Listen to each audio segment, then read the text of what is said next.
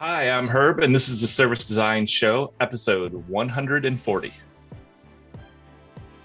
Hi, I'm Mark Fontijn, and welcome back to a brand new episode of the Service Design Show. On this show, we explore what's beneath the surface of service design. What are the hidden things that make a difference between success and failure, all to help you design great services that have a positive impact on people and business. Now, let me start off this episode by wishing you a very happy new year. It's awesome that in this new year you've also decided to tune into the show. I'm on a mission to make this the most helpful service design podcast out there, and I'm going to double down on that mission this year as well. We're going to start off this year with an episode that's maybe a little bit different than you're used to. Our guest is Herb Scheuer, who reached out to me with an interesting suggestion, and that was to use him as a guinea pig. Now, let me explain. Most guests you hear on the show already have an established understanding of service design. Well, Herb reached out to me and proposed to share his experience of what's it like to be in the midst of this transition into service design from an adjacent field. What I enjoyed about this conversation is that it gives a fresh perspective on our field from somebody who's not yet inside the bubble. Because once you're inside that bubble, it's really hard to take a beginner's mind. So I encourage you to listen to this conversation and think about which questions you should be asking yourself that you aren't asking enough, and what are the things that you maybe are taking for granted but are really important in our work. Now, before we dive in, I want to say thanks to Herb for having the courage to jump into this conversation with me and sharing what he's going through, knowing very well that other professionals with more experience are listening right now. As you'll hear in the conversation, one of the skills that you can greatly benefit from is knowing how to talk about the value of your work. Why is that important? Well, if you can't get support and buy-in from the people who need to hire you, you won't get the chance to show the added value of service design, regardless if that's with external clients or internal stakeholders. Now, talking about the added value of service design isn't always easy. So imagine what if you would have a simple language that gets non-designers to quickly understand and appreciate what you do without dumbing the practice down. And what if you would have a message that would allow you to work on more rewarding and interesting challenges rather than working on that incremental stuff that doesn't make a real difference, and a language that would help you to be respected by clients, managers, and CEOs who appreciate the work you do? Well, that's exactly what I want to help you with in the Selling Service Design with Confidence program. It's a 6-week program where you are going to learn why getting buy-in and support for service design seems so hard, and most importantly, how you can fix that. You're going to learn about a practical framework and a simple language that helps you to close the gap between business and design once and for all. And this will boost your confidence and get rid of that imposter syndrome, which is only holding you back from doing great work. This program is especially relevant for in-house service designers who need to get stakeholders aligned, for service designers at agencies who need to set up a new practice and integrate existing clients, and people who are transitioning into service design from an adjacent field and want to learn how to have the right conversations. If you identify with one of those characters, well, then I encourage you to consider joining the program because I know that you're going to benefit from it. The deadline to apply for the upcoming group is January 31st. We have a limited number of seats in the cohort, and if you want to increase your chance of getting in, make sure you send in your application as soon as possible.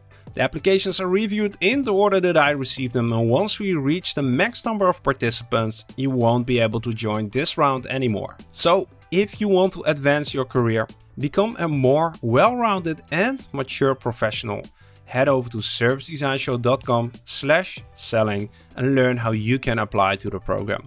The link is also in the show notes of this episode. That about wraps it up for the introduction. Now it's time to sit back, relax, and enjoy the conversation with Herb Scheuer. Let the show begin. Welcome to the show, Herb. Hey, Mark. Thanks for having me. Awesome to have this conversation with you. It's going to be a unique episode. That's a thing I know for sure, even though we haven't recorded it yet. This is going to be an experiment, which I love, doing things that are a bit different than I've done before. But before we give too much away, let's start with a short introduction. For the people who don't know who you are and haven't looked you up on LinkedIn yet, could you share something about what you do today? So today I am a principal design strategist.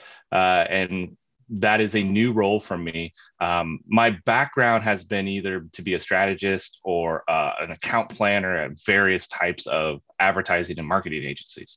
So I'm moving into a new role, a little bit more, or I shouldn't say a little bit, but definitely into the design and service design world, and excited to see where this new adventure takes me. All right, and that's going to be a red thread throughout this episode, which we'll explore in a second. But before we do that, we go through our classic, by now, rapid-fire question round. 5 questions. Your task is to answer them as quickly as possible. Sure. Ready? Yeah. All right. What's always in your fridge, Herb? I always have goat milk. I've gotten obsessed with goat milk in the last couple of years, and it's just I have to have it for all my cereals and chocolate chip cookies. Interesting. Goat milk. Haven't had that one on the show before, but hey, maybe I'll try it as well. Which books are you reading, if any, at this moment? I am refreshing myself on Jobs to Be Done. It's a book I read several years ago, and to get myself into the new role, I was like, oh, there's a few books I just need to get page back through. So that is the current one. I just started it 3 days ago. So I'm kind of like into the meat of it right now. And it was a refresher. I read it several years ago, but that's where my head's at now. So all business books, nothing fun. Well, those can be fun as well. What was your first job? My first job, so I grew up on a farm. I'm a farm kid in Iowa. So my first job was, of course, baling hay for the neighbors. My first job in marketing was I was the taco man for Taco Bell at the halftime show for the Chicago Bulls. How about that? Yeah, I got my in for actual being a mascot, and then from there I got internships in different agencies and kind of set my career off. Awesome, that's good. I'll look up your LinkedIn profile if it's still on there. And now maybe the question that we're also going to explore throughout the episode. But when did you learn about service design? Your first encounter? Yeah, so my first encounter with service design was literally when I interviewed into the position I'm in now. I hadn't heard of that name. I haven't heard of that calling a area in kind of this field until I encountered it there. Once I encountered it, then spent some time familiarizing myself, looking it up, learning about it very quickly. Was very intrigued by it. But that was the first time I'd actually had heard of those words put together like that. And that's fascinating because usually I have guests here on the show who sort of are familiar with service design for years, decades, and you're just transitioning into it. And often people sort of look back on their service design experience and say, yeah, at some point I stumbled into it and I realized that there is something like service design, but I've been doing it for years. But that's usually years later. Now we are at an intersection where you reach out to me and said, I'm just stumbling into this service design thing. I'm going to be exploring what it is. So why not have a conversation right now rather than in a few years about my expectations about what service design might be. And I thought, well, that's an interesting idea. I don't think we've covered that on the show before. So here we are. So Herb, you mentioned one of the things in our prep call was that you feel like you're going to be one of them. I think you phrased it like that. How would you describe them? Who are they? Yeah, it's a really interesting kind of I've been going through a very kind of interesting through thought process, a lot of feelings about where I'm going to. The group I'm in now and the people I'm around, I have so much respect and admiration for the work and how they think about the work, because I've always kind of had the title of planner or strategist, in some various way, shape, or form, but I've never carried a title that had design in it. And I've always worked alongside design. I've always worked either partnered or on projects or leading teams where, there was two of us, welded to the hip of you run the UX group, you run the strategy group. Okay, we're going to tackle this problem for this client. So always was working with design, but never had the design title. So that I've had interesting mixed feelings of going in and understanding what it means to carry the design title. And the reason being is I feel over the years, I've not been a design practitioner. I've been someone who, has worked with the practitioners of the field and understand that there is a craft, a way to do things. I mean, I make a good enough PowerPoint deck, but I am not a visual designer by any means. And, and not to pick on visual design, it's just like this idea of now wearing kind of the design title. At the same time, the group I'm working in, there's service designers, product designers, there's all the different types of design. So I've had a first, I don't want to say fear, but a first nervousness of oh my goodness, I'm going in to work with people who know the language of design, know what it means to carry the design title, and I don't. And it wasn't imposter syndrome. It was more, well, I don't want to let these people down. I don't want to be the one that is always having to play catch up, because I wanted to be able to collaborate and work and just kind of, be part of everything that we do. But know that I just knew I didn't have, or I never had that title, and I didn't know if that mattered or not. And that's one of the reasons, in my exploration of learning about service design, learning about all things designs, came across your show and and various other places. And I was like, oh, this world, this language, I'm starting to learn it. And that's why I reached out, because I was like, oh, this is to me an interesting, I always like to explore interesting spaces as well. And thinking about oh, what does this mean to start wearing, possibly a design title? And does that really change anything? Does that matter? I don't know. And so that's why I reached out to kind of explore that space. Yeah, and we don't have to come up with answers here. Questions are just as valuable.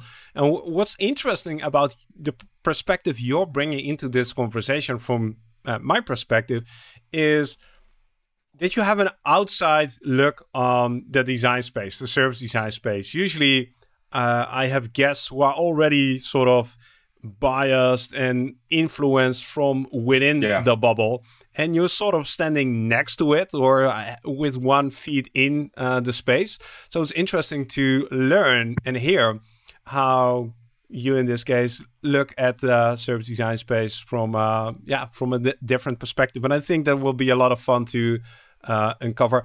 Maybe you mentioned something briefly about your background. Could you give an bird's eye view of your recent career and how you actually got into this position where you're taking on a service design role? Yeah. So I make the joke, I sum up my career as I've seen a lot of different kind of strategy movies or marketing movies. And what I mean by that is I've been a planner or strategist in a lot of different agency type roles. Everything from a classic brand creative agency to a media performance agency to a PR agency to a giant PR agency to an official, what I would say, digital agency that was focused on front end solutions of mobile, digital, all the way over to even display in stores and things of that nature. So I've been in a role that has always kind of taken different turns into thinking about strategy, thinking about connected to the consumer, thinking about learning about a target audience, pulling insights to drive some sort of output across the marketing spectrum. The last role before this role that I got into was working in pharma. So I took that job because it was an interesting perspective of like, well, I've never worked as a strategist in a regulatory field. How is that different? And working with very, very, very small target audiences, how do we impact that in kind of rare and ultra rare diseases, which I found fascinating. And I think my career has always been, hey, I love learning and getting into and being curious about different spaces of how to understand target audiences or groups of people and activate against them. And this role, this role popped up where I'm in now because I've been with people I'd worked with in the past, mentor of mine I'd worked with, kind of an ongoing conversation. And it just happened to be a right time, right place, and said, hey, have you ever thought about doing this? And his take on me was, you've thought in this way in a lot of different versions of your career. He's like, I think you would make a nice fit here. I think you would bring a perspective of understanding how to tackle problems to drive solutions, especially in kind of this design field, because you do have his words, not mine, was, you're half thinking about the business problem, you're half thinking about consumers and really wearing the consumer hat. This might be a nice really fit for you. And I think you'd find a nice home here. And that was interesting to me. It was interesting of, hey, I've seen, I like exploring all these spaces. I like seeing how these connect. And this just naturally fit to me as a next evolution of like, oh, let's go try this on. Let's see how this fits. This seems really interesting to figure out how to take, not just think about consumers as, one specific target audience that we're working with marketing, but starting to think about, well, how does this impact, when we get into like the idea of service design. And I may butcher this, the definition or what it means, because I'm still learning. So please help me along the way. But the front of the back house and the back of the house, how those connect, how sometimes, it's stakeholders, it's people inside the company, you're actually learning from them and then helping create new solutions that impact everything along the way. And maybe my secret sauce to this whole thing is, I've always had the idea of target and brand and rattling around in the back of my brain. So it's like, oh, well, then how, even if we design a new way for someone to walk through the store, or a new way for someone to buy something through the mobile app that, changes a lot of the back end processes, how is that still on brand, or how does the brand or the company show up there that makes it unique to them? So the solution is still unique to them. So that's how I don't know if that quite answers your question or if I meandered too much there, but really kind of like it was taking I've seen a lot of different ways strategy, consumer, and insights have come to drive solutions. And this was a new opportunity to explore that space. Yeah, so basically it also comes down to the thing that you already had a service design mindset. You just had somebody pointed out to you that there's a thing called service design and there is a role called yeah. I think so. And I've heard, I've seen a couple episodes from your show, and like I've heard that theme come up, and I was like, every time I heard it, I was like, oh yeah, that's what probably, yeah, like the people who have design backgrounds, like, oh, they find this and it makes a lot of sense. And then the more I've been exposed to it and the more I've been around it and the more I've worked with people in my current role, and just learning from them and the uptake, I've been like, oh my goodness, yeah, my head does work like this. Like, oh, this is true. Like what they say on the podcast is right. Like, yeah, like, oh, I do, like this does make a lot of sense to me. And it's both fascinating and drives my curiosity to explore it even more, because I'm like, maybe this is the right home for me.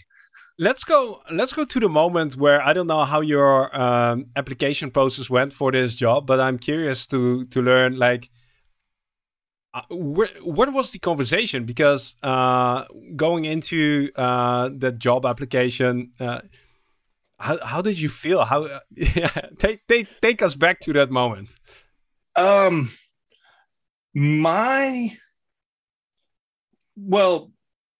I cheated a little bit in that I had worked with several of the people that I was talking to in the past. So like we had some familiarity, but where I was nervous, and I'll be honest, I'm still nervous even right now, is how does my background, how does my way of thinking, how does my way of like, understand getting to solutions or like brainstorming and collaborating and all of this, how does that fit? And then what don't I know? I'm still learning, the nomenclature. I'm still learning things. And I have joked with people like when someone says something like, oh, that's high and low fidelity prototyping. I'm like, I've seen that before. Oh, I know what that is. Like, there's been so much language and things I've learned. I'm like, oh, I know what that is. But going into the process and going into it, I was very nervous around, hey, how I think and how I approach, being a strategist and a problem solver, does that actually fit here? Because it wasn't like a foreign language, but it was a language with a very heavy dialect. And I'm like, am I really understanding people? Are people really understanding me? Does this really match up? And that's where one of my large concerns is when I was going through the interview process was, hey, is this really a fit, or is this just it sounds like it does. So it helped that you knew some people and that they knew your background, and then it helps to Sure. see if there is a fit. Now, I'm having this career and having this background. This is a path that maybe isn't the most obvious one. Maybe it is. I don't know. But what still motivates you to pursue this opportunity? Why do you think that this is an interesting step in your career right now? Because the more I've gotten into this role and the team I've been around is I've landed on this idea of, oh, what I'm doing is, the team I'm working with is we take like we quoted this the other day because we were talking about this internally. It's like, oh, we take intangible solutions and make them or we take intangible problems and make them tangible solutions.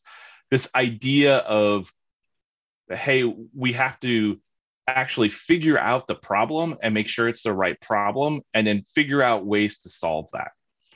And that is something that I've always been drawn to and always motivated by.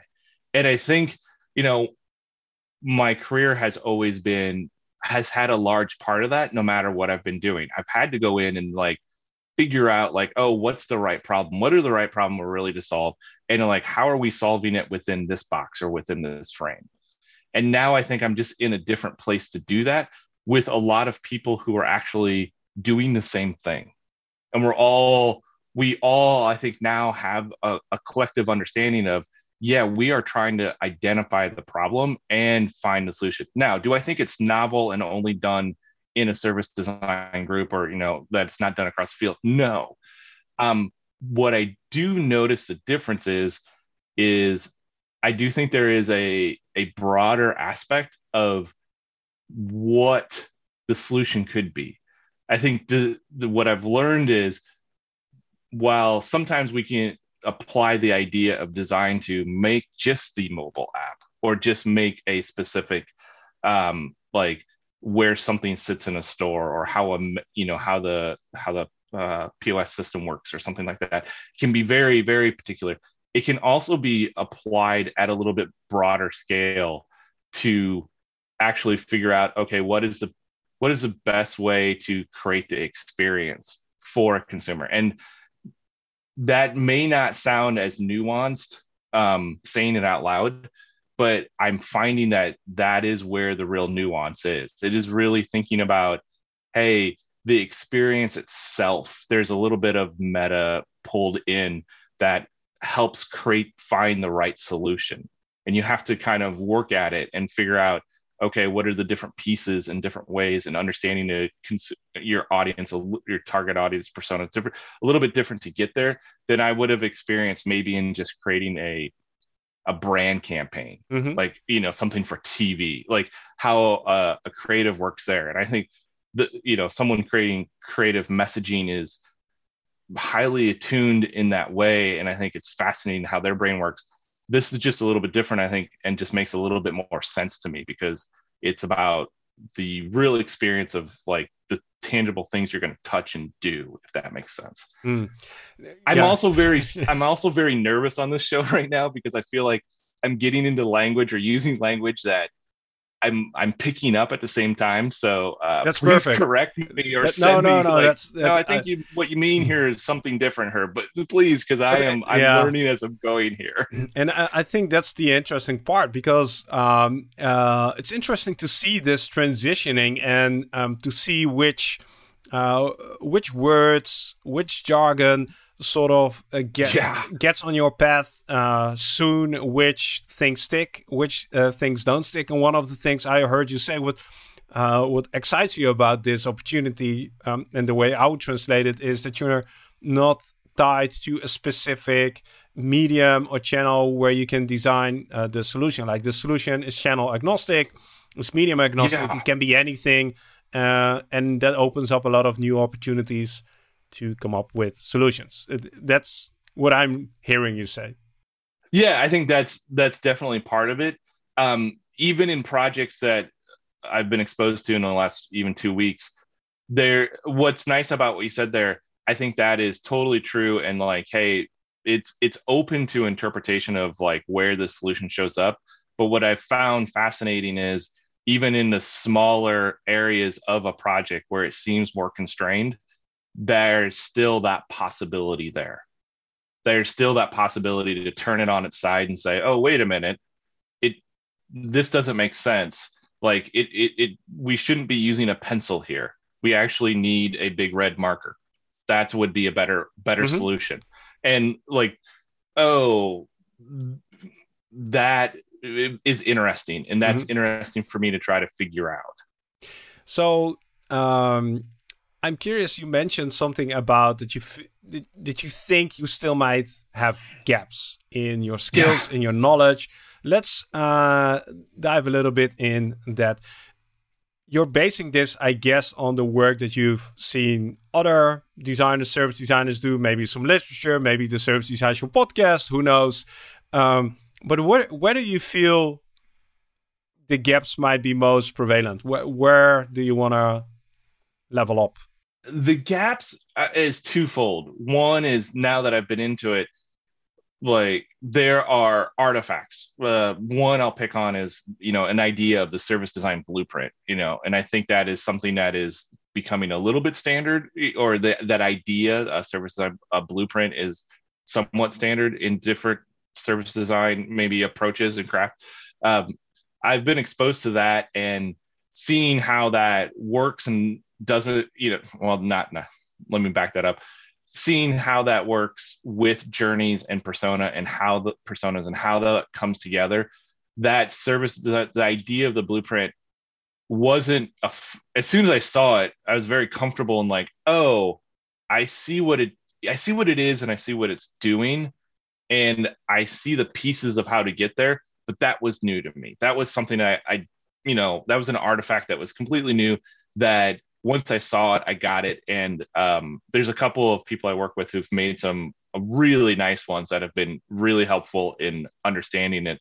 And so I feel fortunate in that that's one of them that is probably like a pure artifact, where the other gaps, a little bit more kind of like intangible ones, where what I still don't know, there is some language, like, this is dumb, but just like, I knew what a prototype was. I always had an idea, but I didn't always understand maybe how often they got applied, how low or lo-fi or hi-fi, how, when they were put into like, or when they should be, like, when's the right idea to bring them in, or like when to go about it. Now, the answer is anytime, anywhere. Like there's no right or wrong to it, right?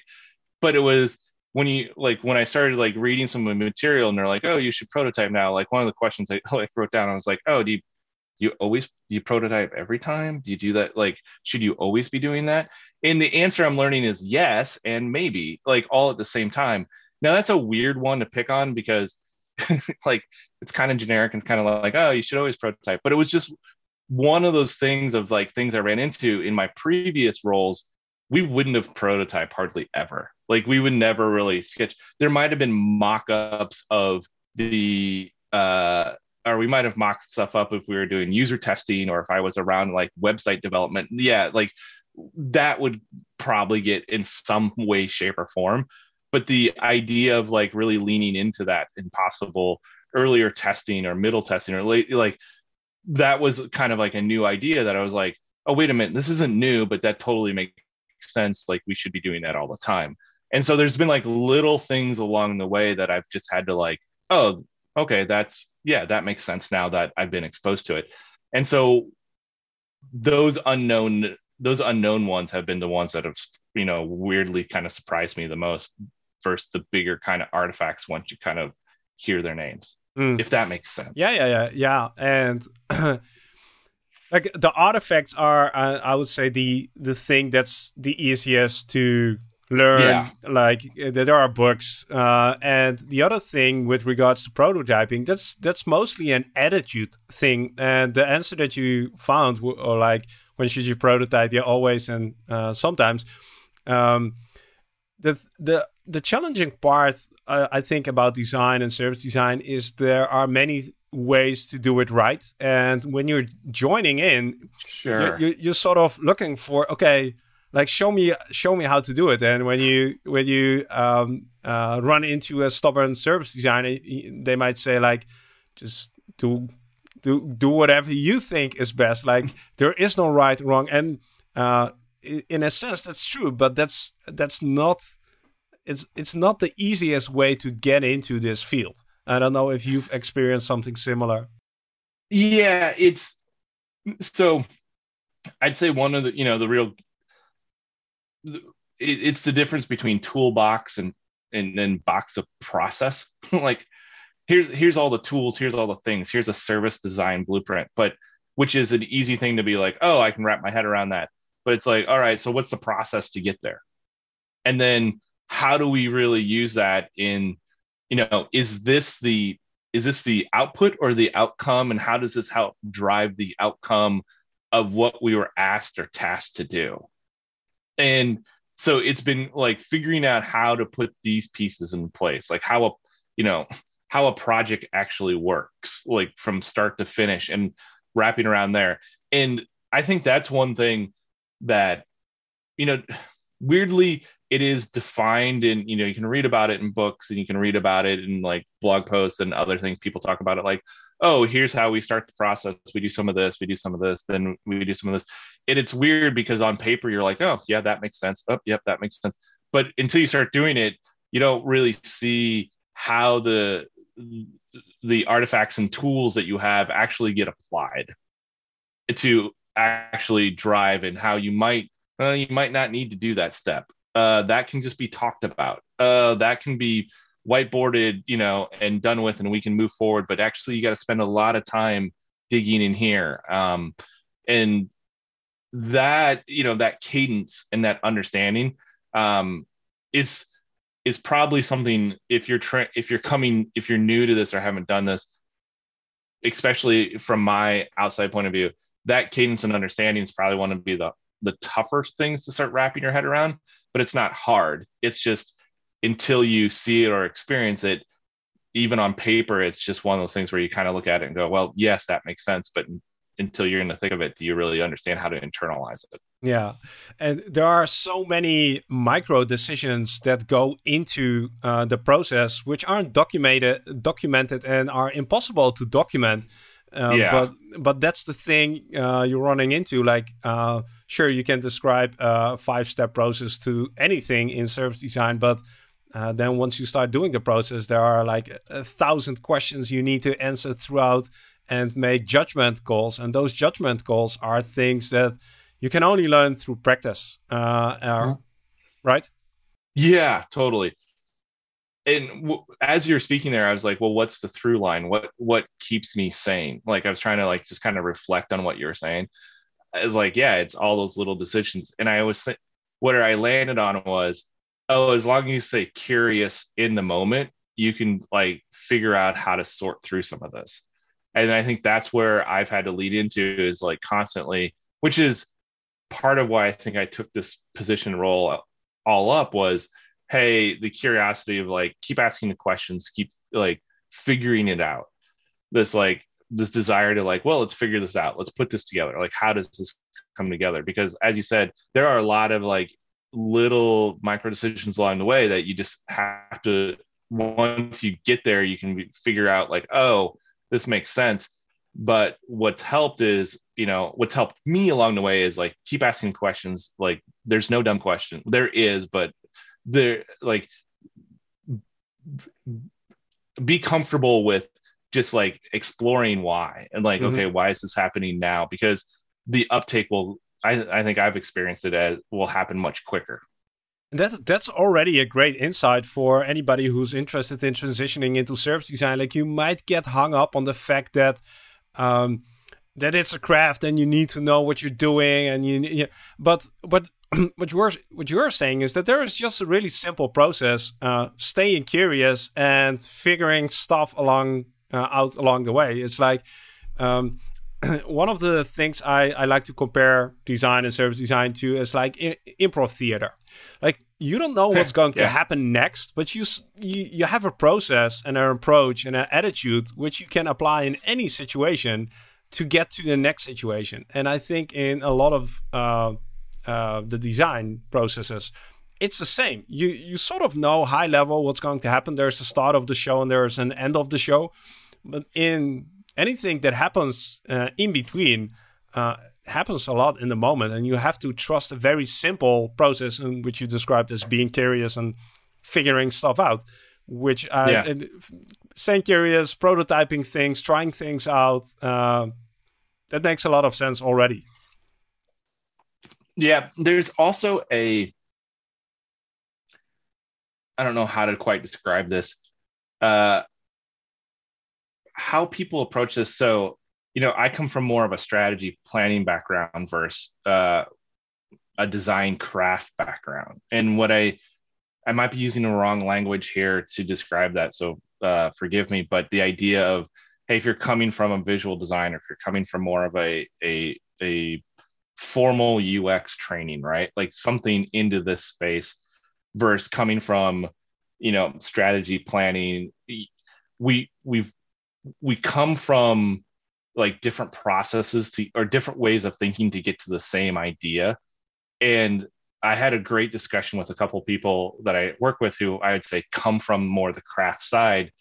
And it's what I've noticed is I've had to figure out how to apply a little bit more process to my thinking to be able to help be on the team to work through a problem versus when I'm talking with someone who's coming from a bit more of a design craft background, there's already a rigor applied and how to loosen that up a little bit to think a bit more broadly. And where we're meeting in the middle, I think is a really interesting space. And it'll be interesting if, you ping me a year from now, if I have better language to describe what I just walked through there, because I do think that's kind of the interesting thing where we're mashing together and where I've seen like different people come at it, because I work with someone that moved in, is going through the same process I am in this team. And we talked about it, and we're feeling a similar thing where it's like, oh, we can't, we always approach, strategy from, let's understand the consumer. And like, we didn't have a lot of like rigid ways we did it. We always kind of like duct taped it together.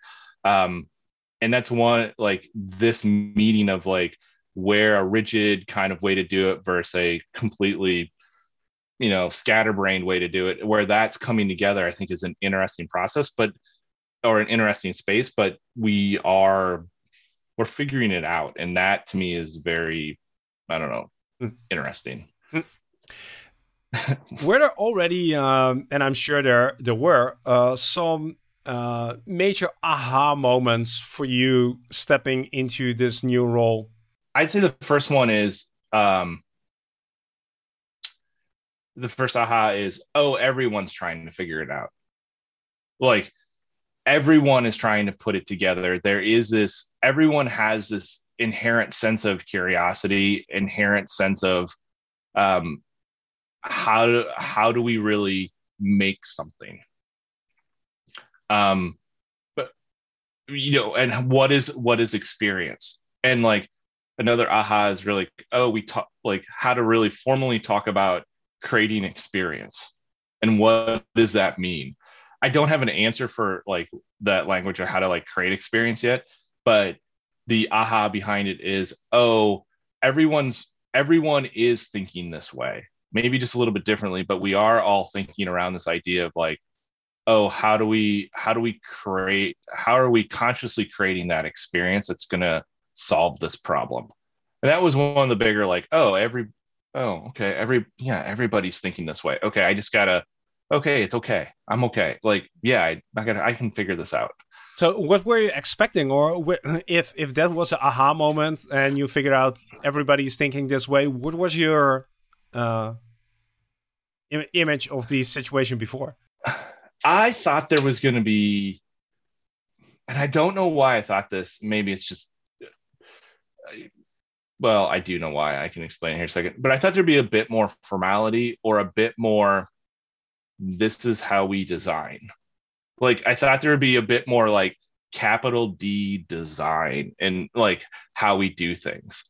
Um, and it's not that there is an informality. It's not that that there isn't a rigor or way to do things. I just thought there would be a larger, oh, this is how we design. And I think I have this inherently in me as earlier in my career when I was around a lot more, I'd say visual design and a lot more very specific design. I would say the people I interacted with carried the word design with a very, very capital D. It meant that you had a certain style about you, you had a certain craft about you, you had a certain presence, and you could always tell like, oh, this is the design team and I am not cool enough to be one of those cool kids. And I don't say that I don't want that to come off as negative. It's more of an observation that, oh yeah, there was definitely an inherent sense of taste and flavor which drove their creativity, which I appreciated. And I always assumed that's what design was. It's like, oh, the Steve Jobs and the black turtleneck, like, oh, you have to look this part, right? Like that's what design is. And what I've learned over the last couple of years, and especially with the group I'm in now, no, there's small d design, and it's kind of the same thing, but it's more of an approach of like, oh, we're trying to figure out how to solve this problem than it is a creative craft in like flavor of like specific things. I have a lot of respect for people who are in capital D design because of what they do and how they put things together, because I know I am not. But what I think my stigma coming into it was, oh, everybody's that way. So what I'm learning is, yeah. what I'm learning is like, no, there's a lot of like people like me just running around with a, not the coolest t-shirt, but a cool enough t-shirt to be like, yeah, we can all do this too. And that's just sort of unfortunate that design has that image because I think it becomes less accessible and less inviting for a lot of people who could potentially contribute a whole deal to this field.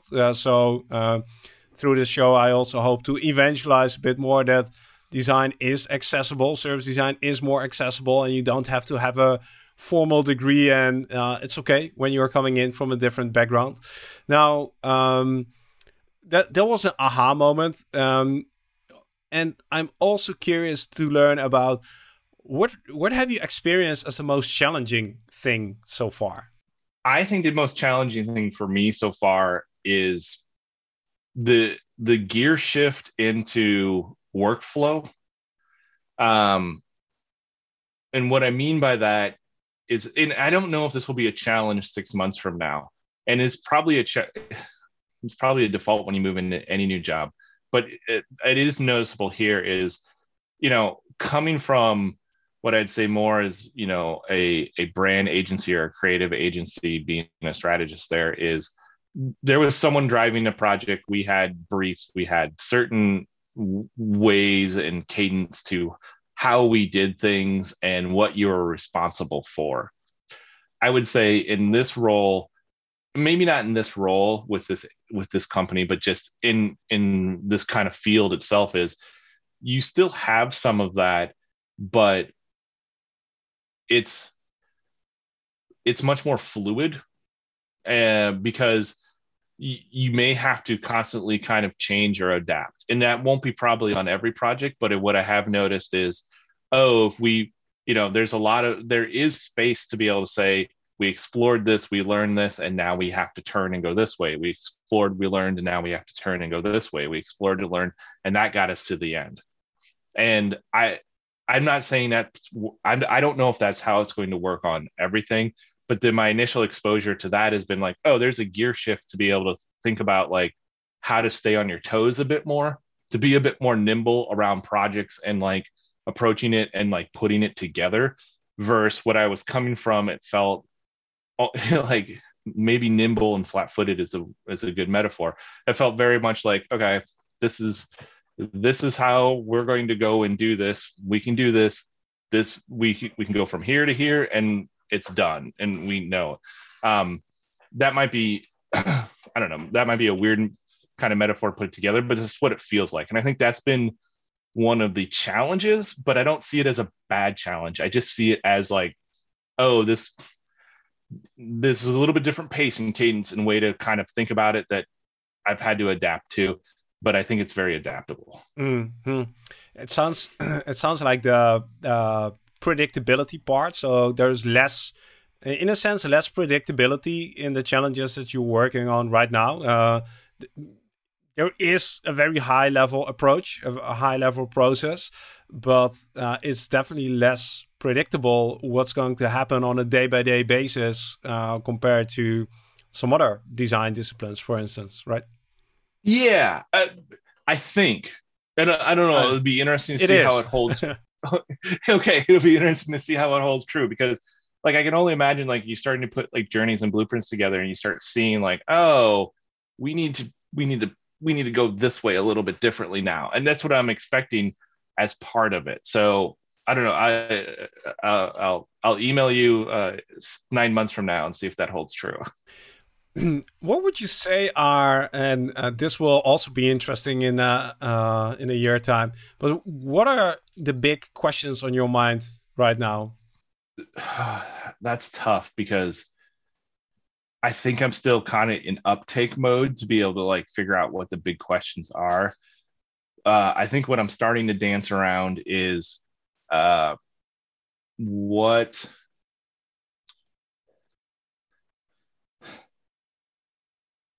are the things I will make versus what are the things that I will impact. Like, and where that goes for me is there are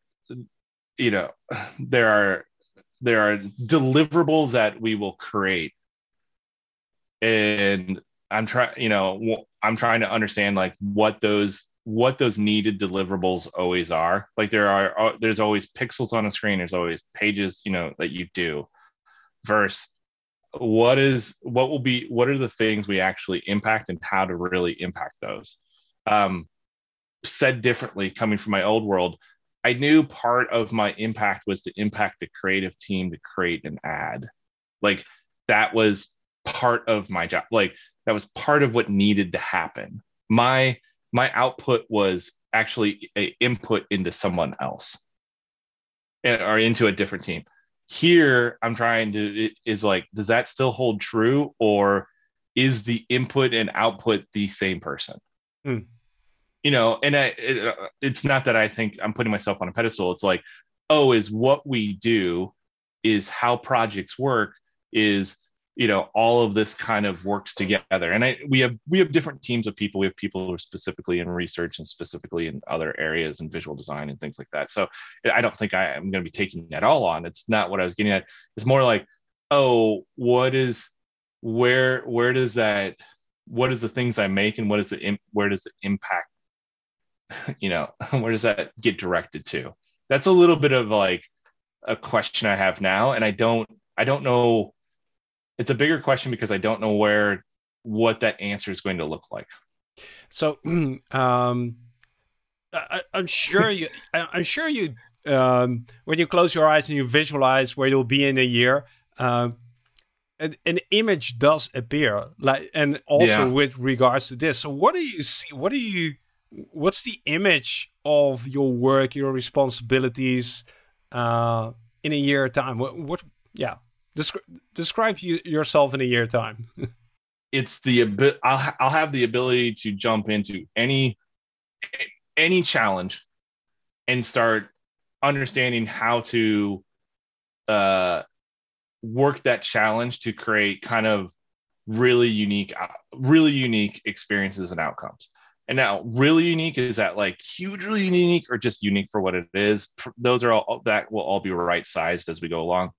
But I'm using that language to be able to say like, oh, what I'm hoping I look like is the ability to really get in there and like grab a hold of these like experience problems and create experiences on the other side. Mm-hmm. And I'm not going to go, I'm not a developer. I'm not going to go build the code that's actually going to maybe make the thing, but I think I'll be much closer to the actual creation of the experience than I have been in the past. I think. Mm-hmm. Mm-hmm. Yeah. And I think there'll be a stronger creative output than I'm accustomed to. And I'm not saying I'm going to start wearing the title creative by any means, but I think there'll be I'll be more comfortable being closer to that and helping drive and create that. Now, if we sort of start wrapping up our conversation, what would you say to somebody who's in a similar situation like you, maybe 6 months